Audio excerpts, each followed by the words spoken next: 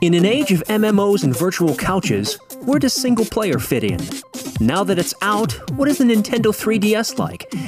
And Alan Alda wasn't going to play Duke Nukem in the first place, but what is the modern enlightened Western world going to make of a new objective game type called Capture the Babe? I'm Michael Ubaldi, James Day, Ed Kirchgessner, and Heather Richtmeyer will discuss all that and more on the April 12th Game & Player podcast.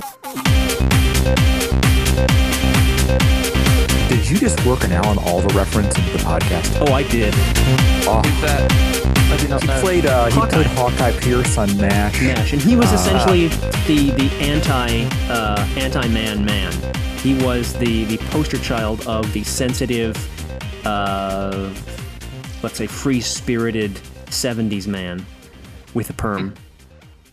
I would say. You're showing your age there, Mike. Oh my god! Yeah. Did he ever have a perm? I thought he just had. Oh, I nice maybe feathering. just yeah. I think he had nicely feathered hair. Yes. Alan Alda actually received a lot of play in Bloom County, an 80s social political commentary strip, a comic strip, just basically as Antonomasia, or like. Well, Antonomasia is the personification of equality via a person by saying "and Alan Alda" or referring to Alan Alda and meaning, equality. Kind of, yeah, well, basically like an 80s metrosexual. But although not quite. I mean, quite 80s. Yeah, but that's actually not a bad way kind of to like sum it up. like a prelude to metrosexual. Yeah. A man who isn't a man's man and isn't bothered. Anyway. Someone he's who isn't comfortable so with that. insecure as to try and prove himself manly incessantly. That is a beautiful way of putting Alan Alda, Heather. You have summed up the man in a way that he should be summed up because he is Alan Alda. He is Alan Alda. Hear him kind of roar. Hear him wisecrack. Wisecracks are a good thing. All right. So I was doing my weekly round of scanning headlines for news on Skyrim, and I read an article that didn't necessarily Everybody strike take your me. first drink. All right. Cheers, everyone. Cheers. Somebody mail me some vodka or something. As Tony Nor once said about drinking games, I want to have fun. I don't want to die. And I think we might have trouble with the frequency. But anyway, I was How doing is this a something game? I was doing something that I do often, but I found something apart from the usual staple of screenshots or hype from Bethesda. And it didn't necessarily strike me as anything newsworthy, but I did find it worth discussing because it was news. And that is the fact that Skyrim, an Elder Scrolls game, is not going to be multiplayer. That shouldn't be a surprise to anybody, but I think in this time where much of what we do is multiplayer, much of what we do is online with a network of friends to whom we're always connected, to do that is a little out of step. That's stupid. I'm not going to buy that game. Seriously, like, I can't wait until a mod. But what do you guys think about that? I guess the story and the approach of the Elder Scrolls games has never struck me as something that would fit in well with the multiplayer. Mm-hmm. Yeah, But no. when you're being the one hero. Exactly. And I think, too, that the depth that you have and to a degree the linearity, where once you complete something, the landscape has changed, which is, to a degree, contended with phasing in World of Warcraft, but it's the kind of environment that you expect to be affected only by you. But I guess to the larger point, the only thing I would say to counter that, Mike, is that it's still not a linear experience. No. Which I would almost argue helps it if it ever would want to become more of a multiplayer game. Another not Bethesda property, but at least same publisher, Take-Two game that rings a bell with me was the original BioShock. People were shocked that BioShock, that did not mean that pun. People were BioShocked. People shocked by BioShock, taken aback by the fact that this game didn't have an online multiplayer component. But it didn't need it. it was such a good single player experience. Who really gave a crap if I couldn't hop online and shoot my friends with, a Big Daddy drill? It didn't matter because you had 80 other games that probably would have had better multiplayer components anyways. Why force another one onto the market? Yeah. Just in terms of division of effort and labor, I'd rather see the single player experience of a game I'm playing for single player be well developed and try and figure out a way to implement multiplayer. Exactly. If that's the developer's focus, let that be. It's. Yeah, that's a larger point I'm looking to examine, and perhaps it's not. It's just me. Back in the day, back in the early 90s, mid 90s, I would put hours and hours in my parents' house's basement playing computer games. Of course, then it was all single player, and I thought nothing of it. As I got into college and I kind of got back into video games towards the end, especially through StarCraft, I found that I would end a session of single-player gaming feeling as if I had lost time, that I hadn't necessarily accomplished something. And then fast forward to 2004, when I'm suddenly playing Halo 2 with a bunch of friends for 6 hours on a Friday night, and I feel as if it all went by in a flash and every minute of it was time well spent. And I guess I'm just wondering if single player is now relegated to a niche that may or may not very much benefit games as we've described, but it does have limited use in this age of, well, you gotta have a multiplayer, or is it a time-tested and evergreen feature? I certainly still like single-player gaming, though I know that I have the opportunity to pursue it much less than I used to. Single-player gaming is not dependent on other people. That is a positive in many cases, I would say. I think the majority of people who buy games as well don't tend to get involved in multiplayer. A staggering amount of people that I know who bought every Halo game never touched the multiplayer or the online, which always boggled my mind. But that sort of trend continues with the masses outside of the hardcore gamers, I find. So I think there'll always be a piece of the market for single player for those more casual people who don't really want to invest time in playing with other people and maybe playing for Xbox Live Gold and things like that. Mm-hmm. That's an interesting point, James. I haven't seen any numbers recently, but I remember back with the original Xbox being amazed at how small the adoption rate actually was for Xbox Live subscription. Yeah, compared to the number of consoles sold. I think it was as low as like 5 or 10% of Xbox owners actually had an Xbox Live subscription.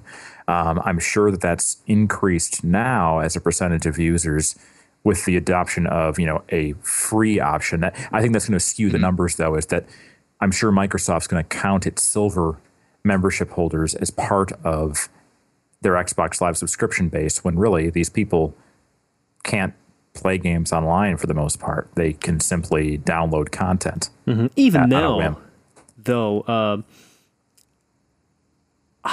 I wouldn't be surprised if it's a number that would still be staggering. Yeah, I think nowadays low. You mean exactly? Yeah, a lot of us buy a console and we kind of see it as a television set. If it isn't connected to some outside source, then it's useless. Whereas a lot of people do view a console as a way to play games. I think now the response to that data would be then begging the question: why do developers put so much time and effort in multiplayer and in many cases tack it on to titles?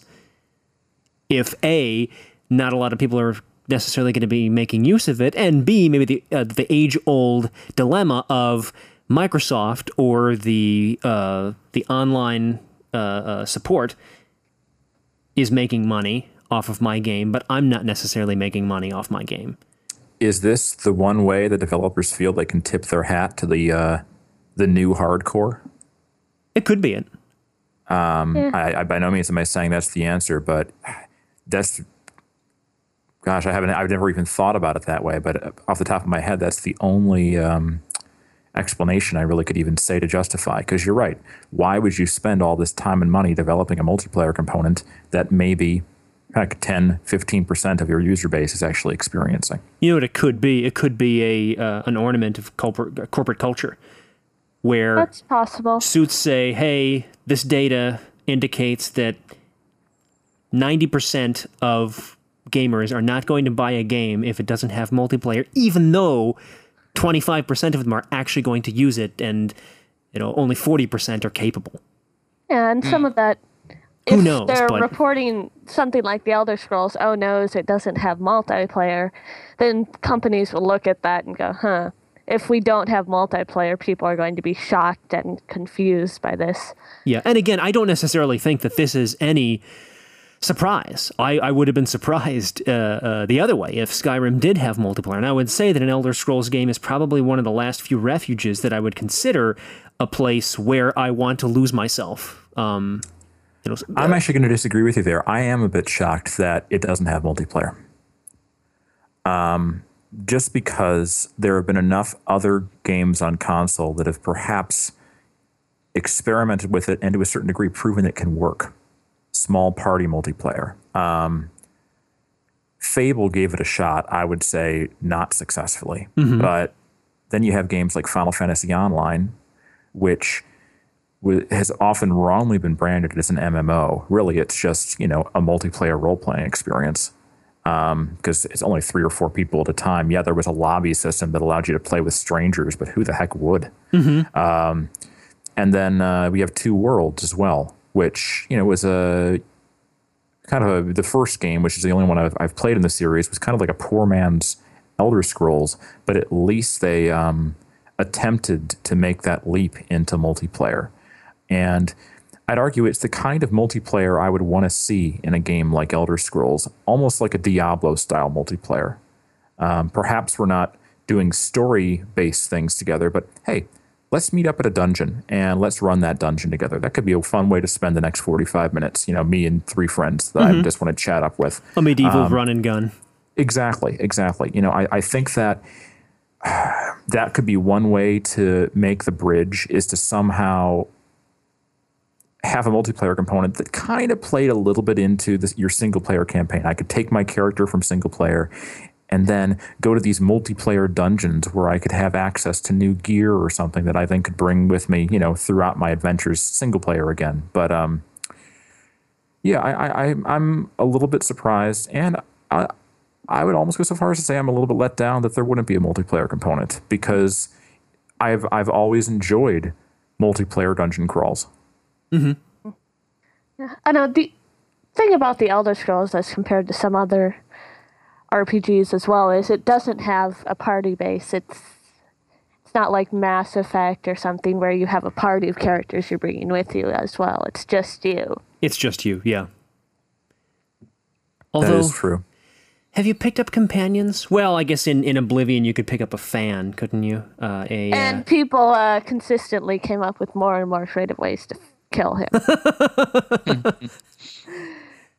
I remember a handful of escort quests as well, and they never went well for me in the last game. Yes, well, you can't exactly go restart the escort quest, because if you get somebody killed, they're kind of dead. They're kind of dead. Dead, yeah. Persistence, blah. So, James, tell us about the 3DS. Yeah, so it came out a few weeks ago. As Ed mentioned previous, some people are saying that it's kind of underwhelmed in sales in, pretty much every region, actually. I mean, I've seen reports from the UK, from America and Japan. But I am actually pretty happy with the console itself, personally. But not for like the reasons that they kind of advertised. The 3D effect, which is obviously the big selling point, as it's named the 3DS, is actually it was kind of disappointing when I saw it at an event not that long ago, and to be honest, it's probably quite low down on the list of my favorite things about the system. Interesting. Yeah, like, have any of you guys seen 3D movies in the cinemas at all? They've given me migraines often. Yes. I did actually a long, long time ago. Trying to remember what the name was. It was this. I don't think it was Don Bluth or if it was proto Don Bluth, but it was a cartoon. It was sci-fi. It was maybe called the Star Chaser. Titan AE. What's that? Is that the one you think of? Titan AE? I think that might have been. No. And this was like in 85. Oh, okay. So you haven't experienced new 3D then? Oh, no, I haven't. I experienced old 3D with those goofy red and blue glasses. glasses. Oh, yeah. Okay. Yeah, you're dating yourself again there, Mike. But, So how's Alan Alda doing, Mike? Hey, man, I got this awesome song on my 8-track in my 79 Eldorado. Well, if you do go and see any of the, the modern 3D with the glasses that aren't colored, they're basically see-through. They're polarized. I think that they kind of work on a system of polarization, if I understand right. But yeah, I'm not a physicist. Thank you, Mr. Wizard. No problem. But if you see something like Tron, what was it called? Tron Legacy. Legacy. The 3D is like, it's not kind of like jumping out at you style, like you'd imagine from, I don't know, some of the old films like used to be out in the old, blue and red 3D where they would, make a point of things jumping out the audience to, wow them and scare them. So and it's kind of look, like, we have 3D, we have 3D, we have 3D. yeah. Buy some popcorn and soda. Yeah, have a dinosaur coming straight at your face or whatever. But yeah, it's like the depth of the 3DS and most of the movies I've seen in the cinemas is inwards. So stuff isn't popping out. It's sort of led, inside the screen, if that makes any sense. Oh, yeah. So it's not as it's more subtle in that way. Have you yet been physically pulled into your 3DS yet? No, sadly. I don't think that's going to happen. That's false advertising. Yeah. I mean, I wrote an article for the site actually not that long ago about the way they advertised it originally with like Mario and Bowser jumping out of the screen and attacking, Reggie Fils-Aimé, yeah. Yeah. And so, it kind of is false advertising. But I find that the other features are much more interesting, like the augmented reality features, which I don't know how much you guys know about just the concept of augmented reality. I've messed around with a number of augmented reality websites that still boggle my mind. Very cool technologies, very cool concept. I've never seen it brought to the gaming forefront, but give us a short summary. Okay, so it will basically, to use augmented reality in a sort of gaming sense, you need a device that's got a camera. So it will take images, like a live feed, like you'd see through like a viewfinder of a video camera, and then it will layer elements on top of it. So it will make characters and things appear in real life, basically, when you look through the screen. So Nintendo have using this and have wisely packed in an application where you can use augmented reality to play a few games on. So in the box, when you get your 3DS, you get these cards that you can put down on a surface in real life. Turn on your 3DS, go to the augmented reality function. It will activate the camera, and basically you scan in these cards, and it will enable you to do different things. Like there's a game packed in, which is like it's really simple, but it's a good demonstration of what the augmented reality stuff can do.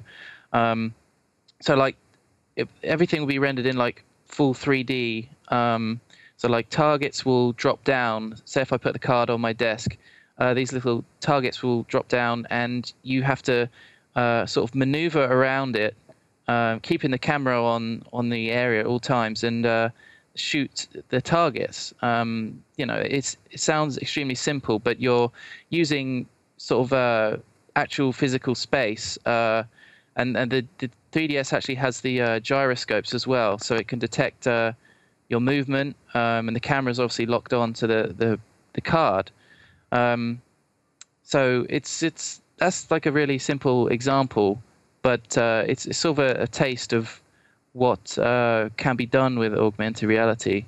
And later on, it will actually do some really neat effects, like eventually you'll go through this target shoot of just firing arrows at these target boards, and eventually your surface will start to sort of bend on the screen. Obviously, nothing happens in real life, sadly, and the surface will break, and a giant dragon will basically come at you, and you have to take him down by using your arrows again. But you can move all around this card, and it will be rendering this dragon in 3D space, and you obviously take aim at different parts of his body by physically moving around and shooting. So it's kind of, when you see it in motion and actually use it yourself, it just all suddenly clicks, and it's quite almost amazing technology. That leads me to wonder then, based on what you thought was misrepresentation in the marketing for the 3DS, couldn't the 3DS have been advertised as the purveyor of this kind of gaming rather than the over-the-top flip side alternate reality dimension portal machine that it was? Yeah, that's definitely an odd decision by Nintendo. I mean, I think part of it was that 3D is still quite hot right now. It's hot, yeah. And because it's glasses free 3D, it's that's even more of a something that can wow people the moment you set eyes on it, basically.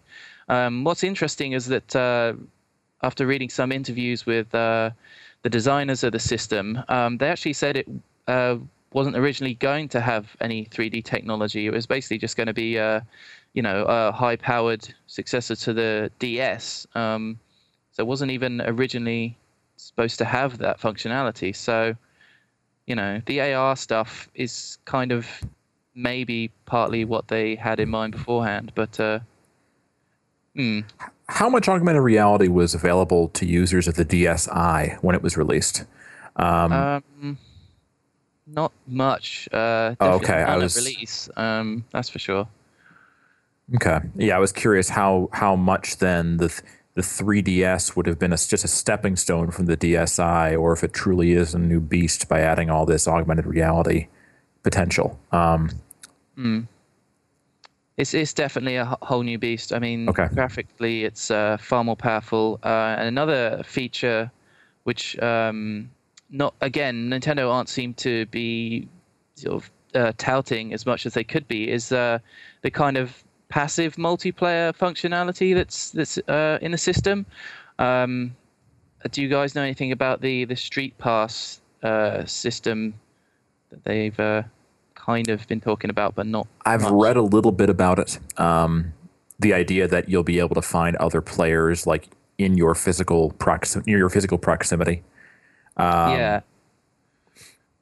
It's not for like matching you up in, like, say, a Street Fighter match. You don't walk by someone who's got their Street Fighter 4 cartridge in and your DS beeps, and then both your DS beeps, you take them out and then you start fighting.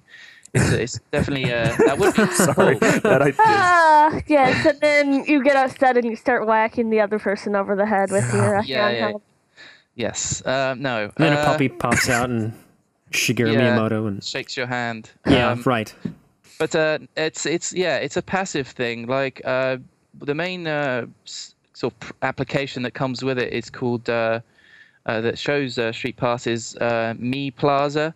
So basically, when you it's always on when you sort of switch off your 3DS, you put it into sleep mode, and if you pass by other people with their 3DSs in sleep mode, you'll basically grab their Mi character, and you can use them in different ways. There are two games in here, one called puzzle swap one called Street Pass Quest, where you can actually take their characters into these games to help you out.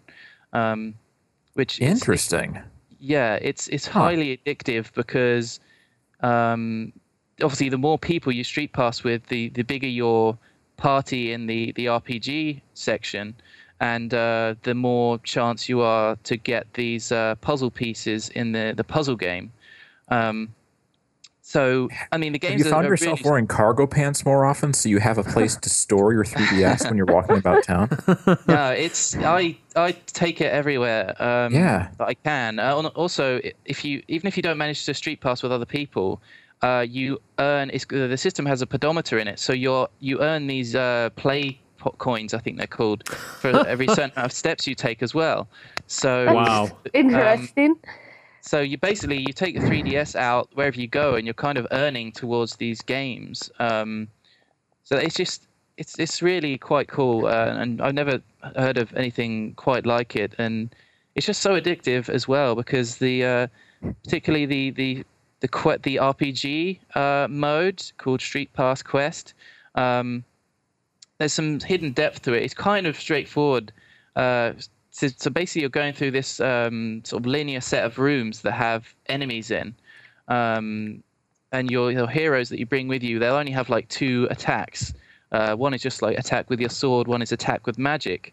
But obviously, there are different type of enemies and different type of weaknesses as you'd expect from any kind of fantasy RPG. But also the color of the Mii's top that or the players that you've met have set.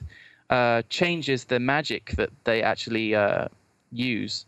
So it's just surprising amount of depth for across all these different features for the Street Pass. So much more interesting, honestly. It is, and it actually bums me out because this is what Nintendo, in a portable sense, I've always thought it has excelled at is. Yeah, interesting multiplayer options, interesting interactivity between their different systems, like thinking back to the Game Boy Advance and the Link cable, and then that cable that lets you hook your Game Boy Advance to your GameCube and play games with multiple people. Like, what was that one Link game? Link's Quest. Yeah, Force Swords, that was it. Swords, yeah. Yep. So, it's probably my single favorite thing about the 3DS. It's just addictive to go around. It's kind of in a Pokemon-esque kind of way, go around and trying to catch all these Miis out in public, basically. Though they probably didn't want to market it that way because it may come off as creepy. Possibly, Maybe, although I could see a similar event trailer with, say, the same people, Miyamoto, Fizumi, with their little 3DSs, and one guy is on a white background, another guy's on a white background, and suddenly the camera zooms out, and they're right next to each other, and then it zooms out again, and you have all these other people with 3DSs, and it's kind of a small world after all, and they're all playing, and they're all part of a network. They're all friends and buddies and playmates. I don't know.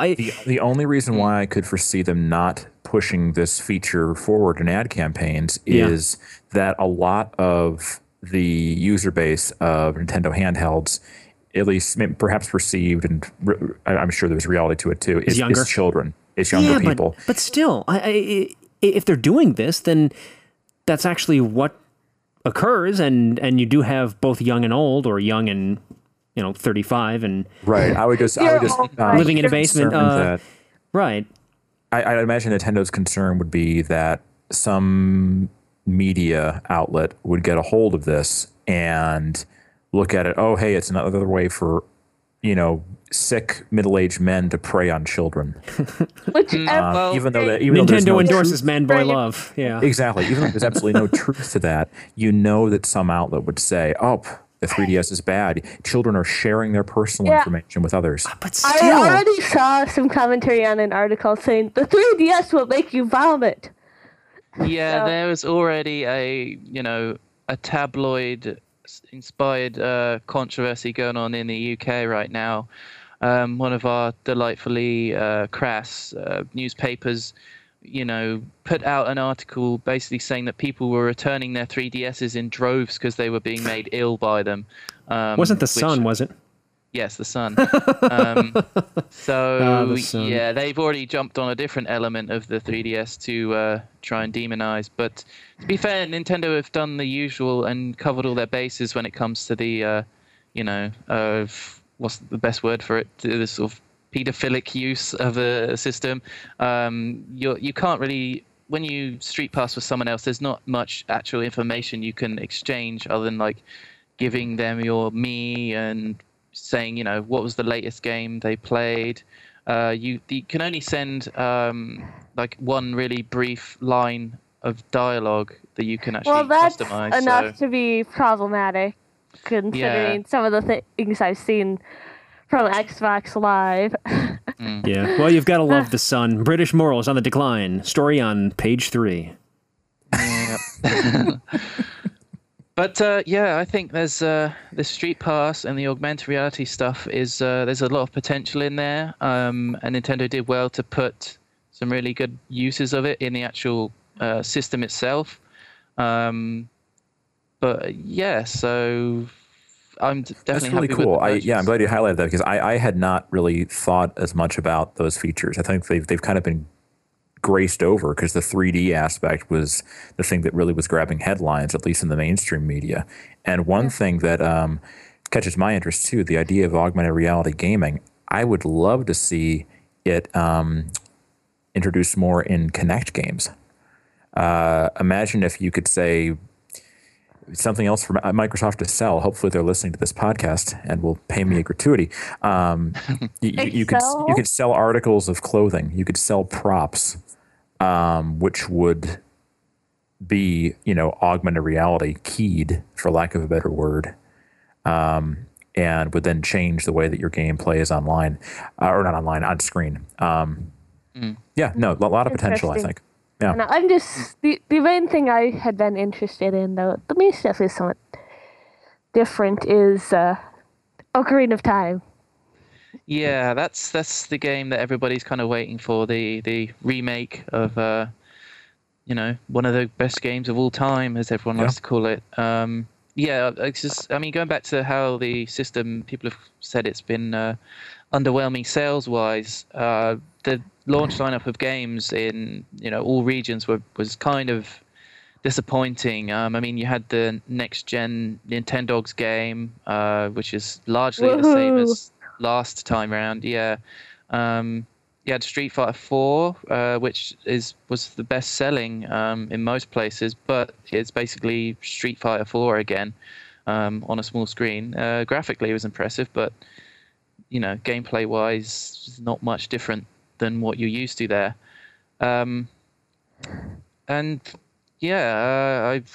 of the reasons cited for in Japan, not selling that well is the dominance of the PSP, which as Westerners, I think we find that mind-boggling, really. Why would anyone like the PSP? I don't know. My little brother is horribly defensive over his PS3's online capabilities, so. I honestly never taken one online. I didn't. Does it have any games that have online? There are a couple. The only game he plays on it is some cheesy sports tennis game and Modern Warfare, so. Oh, this is his PS3. Yeah. Okay.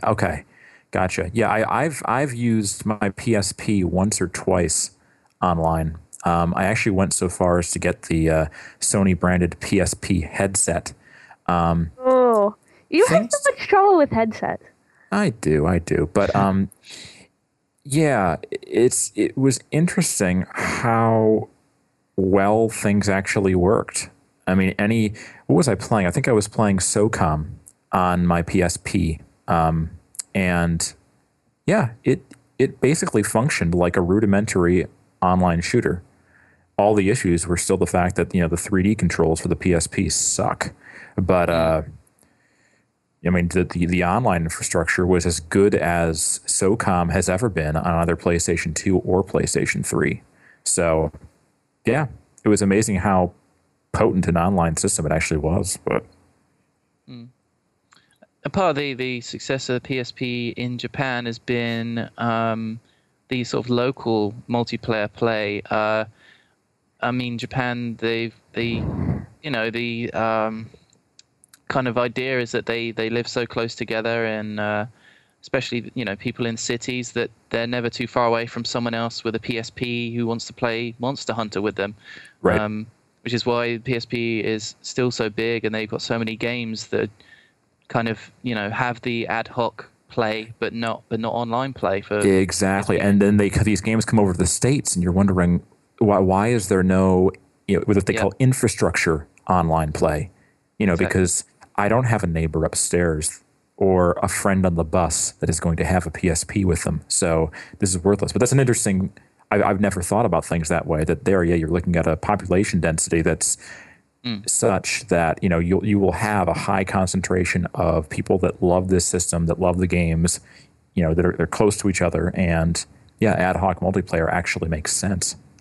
But anyway, to wrap up this segment, which we've probably gone on far too long about 3DS, I can't really say if I recommend it to everyone yet. I mean, normally when a console comes out, the general line is wait till there's a game that you really want for it to buy the system, and that probably applies here too. But I mean, if you're a kind of person who will get use out of the street passing and the augmented reality, it's a not bad investment right now. I mean, the price was considered quite high for it initially, but at least here in the UK, there's been like a price war. So you can actually get it for not that much more than the original DS cost when it came out originally. So, I'd say, again, wait for a game that you really, really want to get it, like the new Zelda. Zelda. Yeah, well, remade Zelda, reimagined, remastered, reboot. Yeah, HDified. I don't know. But yeah, if you're going to get use out of the pedometer, the street pass, all the Mii stuff, if you enjoyed that on the Wii, I'd say check it out. Cool. Excellent. Well, I have in part been silent because on our little text chat here between the four of us, Heather offered a link to what I can only describe as a concentrated collection of utter misogyny.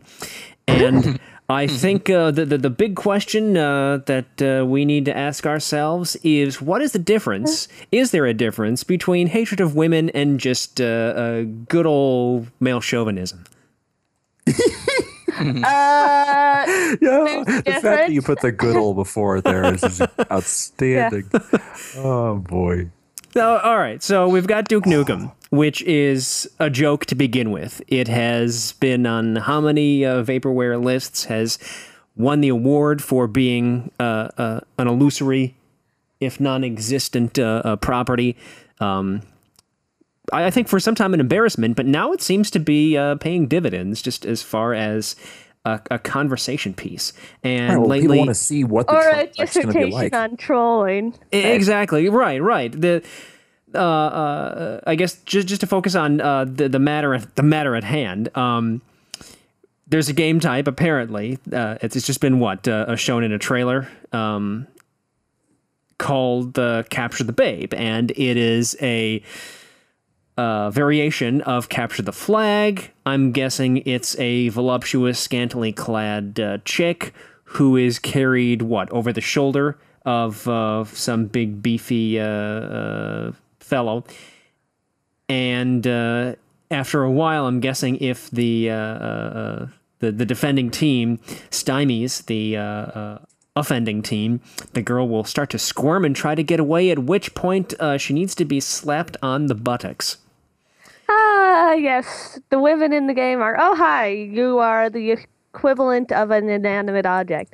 Now, I had no interest in playing Duke Nukem before this, so it's just like, one more reason not to have any interest.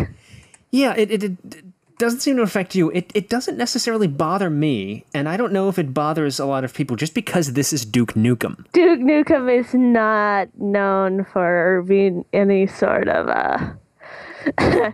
Anything besides, as you said, good old male chauvinism.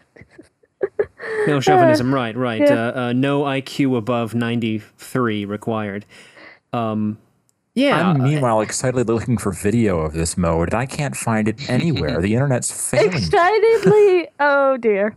You could probably find Rule 34 video of it, but actual video. Man, what a bummer. Isn't that a shame? Yeah, I Now- did find a dancing cat, but that's not the same thing. No. It probably has more moral fiber and general value, but yeah.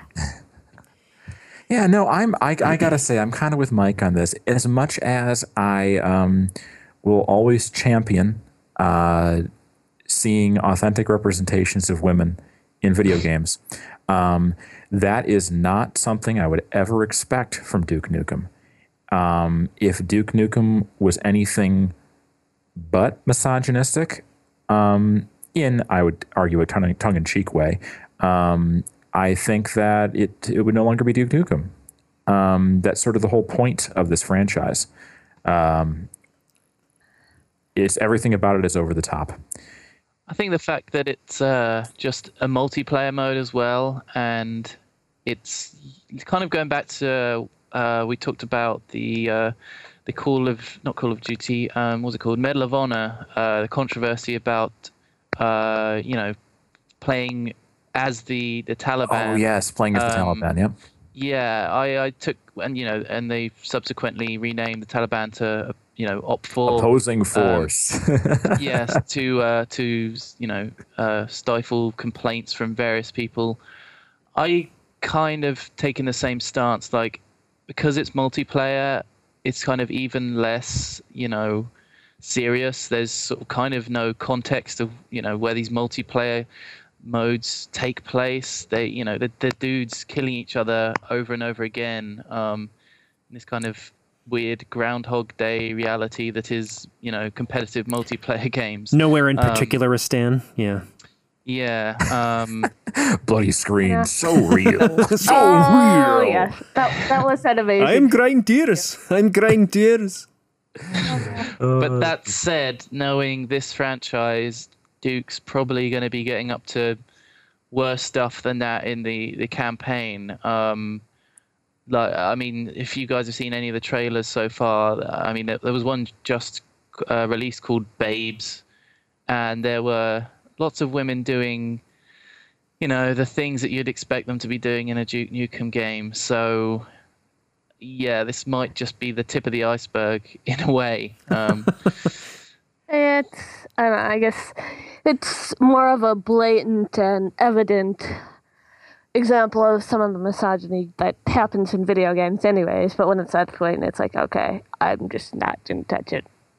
Not going there. My question is, what sort of strip clubs does Duke Nukem frequent? Are these American strip clubs or Canadian strip clubs? There's a difference. Because there is a difference. You know this from experience? I'm silent. No, I seem to remember. Was it a strip club or was it like some exotic bar with scantily clad women? That was part of a trailer, like an in-game trailer for Duke Nukem about 1 billion years ago. Well, in the first game, didn't it open in a strip club? Yeah, on the first The level. first level, he was in a strip club, and then the pigs invaded. That's right, the pigs. Yep. And you could give a stripper some money, and she'd, take off her top for those 5 frames of animation that they had back then. Yes, the whole thing looked mosaic because that's as good as the graphics could be rendered. Yeah. Yeah, to me, this is what Duke Nukem was, and is. And ever shall be. And ever Forever. shall be. Yeah, forever. Hopefully people will grow out of it eventually. Well- But I'm not going to hold my breath. It's worth noting that part of the controversy around this came from the early ambiguity about the mode itself. As you were saying, Ed, I don't think there's been actually any gameplay or screenshots of this mode. It was only talked about in a text article, and Okay. they weren't very clear about how you were striking this woman or these women. Oh, okay, all right. I take that back then. I thought that there was evidence of it, but No. So I'm reading from the One Up article, a news article about it.